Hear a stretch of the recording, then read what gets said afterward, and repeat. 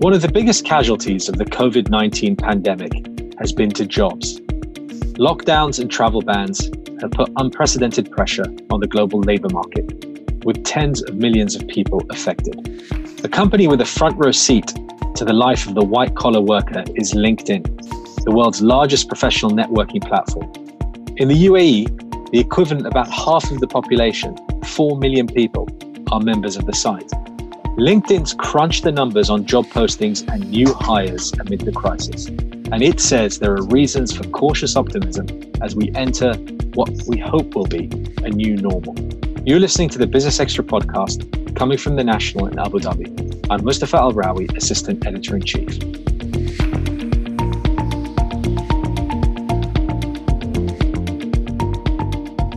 Kelsey Warner, our future editor, is with us. Hi, Kelsey. Hi, Mustafa. Good to be here. So you've been reporting on this story?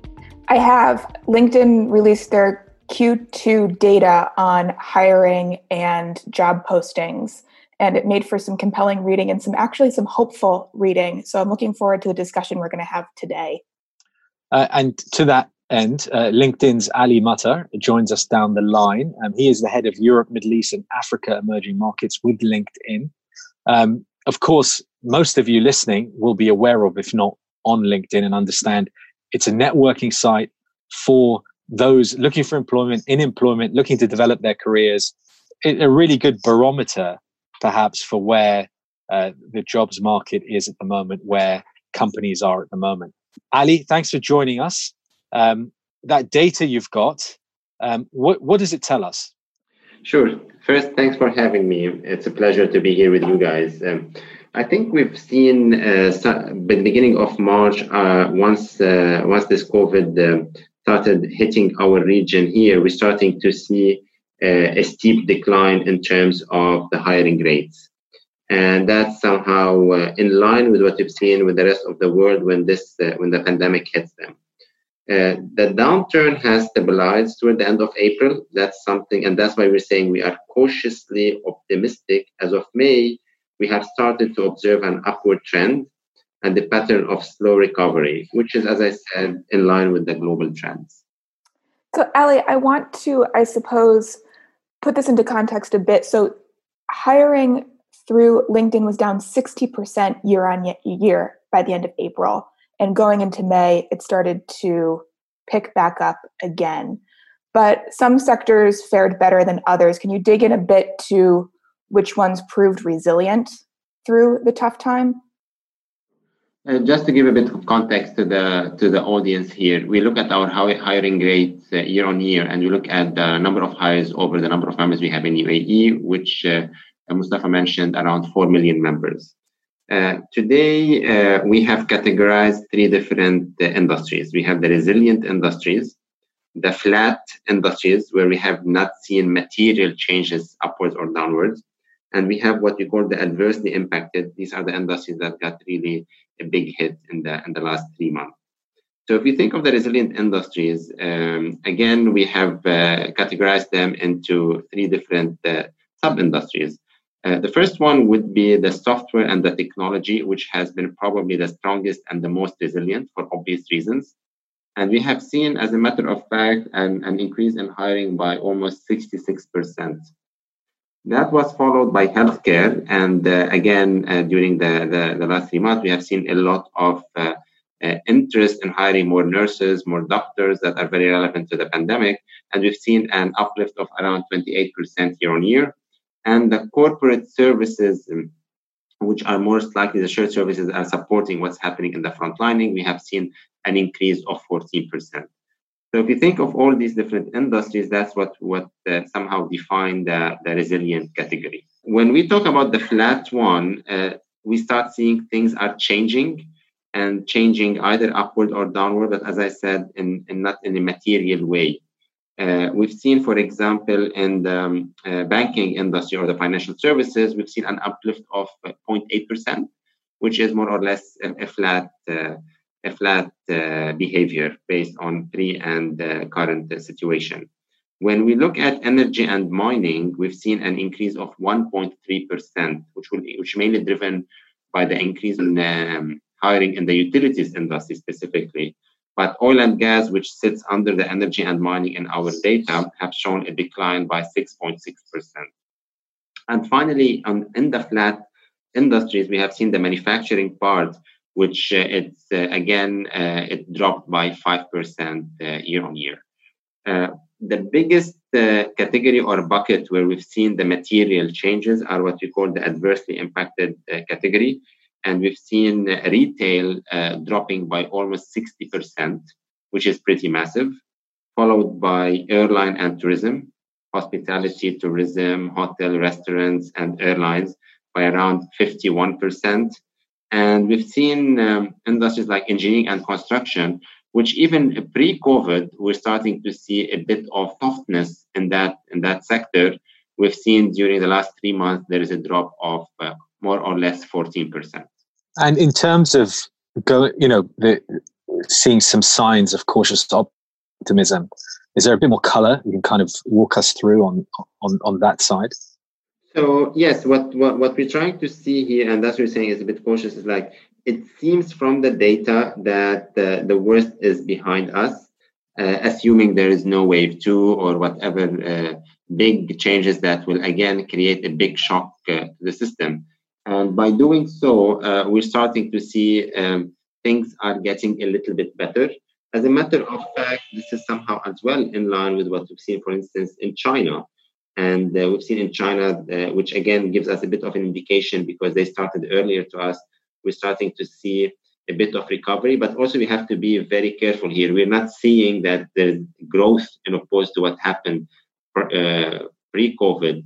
And the fact that we have millions of people worldwide out of jobs, it's going to be a journey that will take a few years before we go back into a better economic situation. We've also seen, Mustafa, for instance, in Europe, especially, for example, in France and Italy, things are starting now to get back to places much better than it was in March and April. And that's why we are a bit optimistic here. So, Ali, for the last few months, LinkedIn has had more of a captive audience than it probably ever has. We've all been, tied to our laptops at home. And so what are you seeing in terms of LinkedIn's user engagement? Has anything changed in Q2 over last year? What are people interested in right now? What are they doing? That's true. We've seen, for example, content creation has increased almost 50% year on year.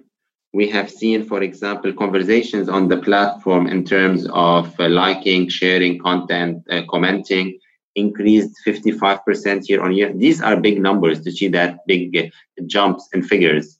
We've seen, for example, LinkedIn Learning, which is our portfolio of over 16,000 courses in different languages. We've seen by the month of April alone globally, over 7 million hours have been consumed in courses related to stress management, to remote working, to people management, which is very much relevant to the current situation of working from home. And in that, in 1 week in April, we have seen, for example, a week-on-week increase of almost 50% in terms of that consumption. Today, LinkedIn as well has over 278 courses that in normal circumstances, these are built courses, but now we've opened it to the public for free, which gives the opportunity for our members to learn new skills and to invest in themselves. Prior to COVID-19, the UAE had one of the lowest work from home rates in the world. At less than 10% of people said that they worked from home 2 days a week prior to the pandemic. Are you seeing any uptick on LinkedIn job postings for flexibility on remote work in the UAE? Actually, that's a good point. We've seen that remote working jobs posting related to remote working has increased by almost 3 times the way it was pre-COVID. So the short answer, yes, we have seen that. And I would relate that to different reasons. There were a lot of people who were skeptical in the past that working from home wouldn't work. While when we've pushed to do that, it showed that it does work. Now, I'm a big believer of a hybrid model that at one point in time, we will miss those social engagement. We would need to go back to the office, especially when it comes to projects related to innovation, projects that needs collaboration. So moving forward, while we'll see more appetite for companies to allow their employee to work from home, I would probably see a situation where employees themselves want to go back to the office because they find that they can probably be more productive on the longer term. So a hybrid model is a model that we're seeing probably going to be more sustainable in the future. We have to, as you said, be fairly cautious about a lot of the indications we're getting now, because there's so much we don't know, both about the public health crisis and the impact for the economy. But certainly, you're seeing anecdotally people talking about trends, digital trends, whether it's work from home or e-commerce, accelerating really, really quickly. In terms of, the kinds of jobs of the future that, LinkedIn's identified in the past, whether that be data science or other roles that there'll be more demand for. And I wonder, is it region specific? Like, will the Middle East lag a little bit behind Europe and other places? Actually, what we're seeing from the current data in hand is a reinforcement to this. We're seeing, for example, the fact that industries related to technology, to internet, to software and hardware are uplifting their hiring by almost 66%, especially around jobs related to coding, computer engineering, and others, which were already in demand prior to COVID. We're seeing the fact that a lot of companies have been pushed to accelerate their digitization plans. We're seeing more demand in those type of things. That said, we're also seeing more demand on things related to customer engagement. And we've seen more companies trying to hire people with the customer relationship management experience, which tells us as well, and I'm talking here mainly around UAE, which tells us as well that there is still that service-oriented focus in regards to those type of jobs in the future. Ali, from your point of view, the data that we're getting now, not just from LinkedIn, but elsewhere, is giving us a chance to perhaps see a little bit ahead about where we're going to be in terms of not just the labor market, but the wider economy. But from what you can see, the vantage point of LinkedIn having so many users, not just in this country, in this region, but around the world, is there a perceptive shift in sentiment? Are people actually indicating that they might be becoming cautiously optimistic about the future? I think there's what people would want to believe, and there's what we're seeing in reality, and everything in between. I think, and that's like somehow a personal opinion. By talking to our members, talking to our clients, and having conversation even with our own employees, we all would love things to move back to the old normal as fast as possible. But in reality, there has been some damages. There has been some damages in some industries, as I just mentioned, especially around the airline, the hospitality. I'm personally optimistic that we're probably going to have an accelerated recovery, but we cannot assume that things will go back to normal in a very short period of time. This is a global pandemic. It had a big impact. We've seen people losing in millions their jobs, and that would require some time. And I think members are engaging in a similar context on the platform. LinkedIn's Ali Matar, thank you so much for joining us. You're welcome, guys, and thank you for having me. Kelsey Warner, the National's future editor, thank you also. Thanks, Mustafa. Before we finish, here are the other stories you need to know about on thenational.ae. The severe shock of the coronavirus pandemic and measures to contain it have pushed the global economy into the deepest recession since World War II. That's according to the World Bank. Saudi Arabia's energy minister urged members of an alliance of oil producers to fully comply with the historic pact to cut output. And Namir Kirdar, the founder of Investcorp, responsible for landmark private equity deals for Gucci, Tiffany, and Saks Fifth Avenue, has died at the age of 83. That's it for today. If you've enjoyed this show, please do subscribe or leave a review. All that remains is to thank our production team, Arthur Edison, Aisha Khan, and you all for listening. Please join us again next time.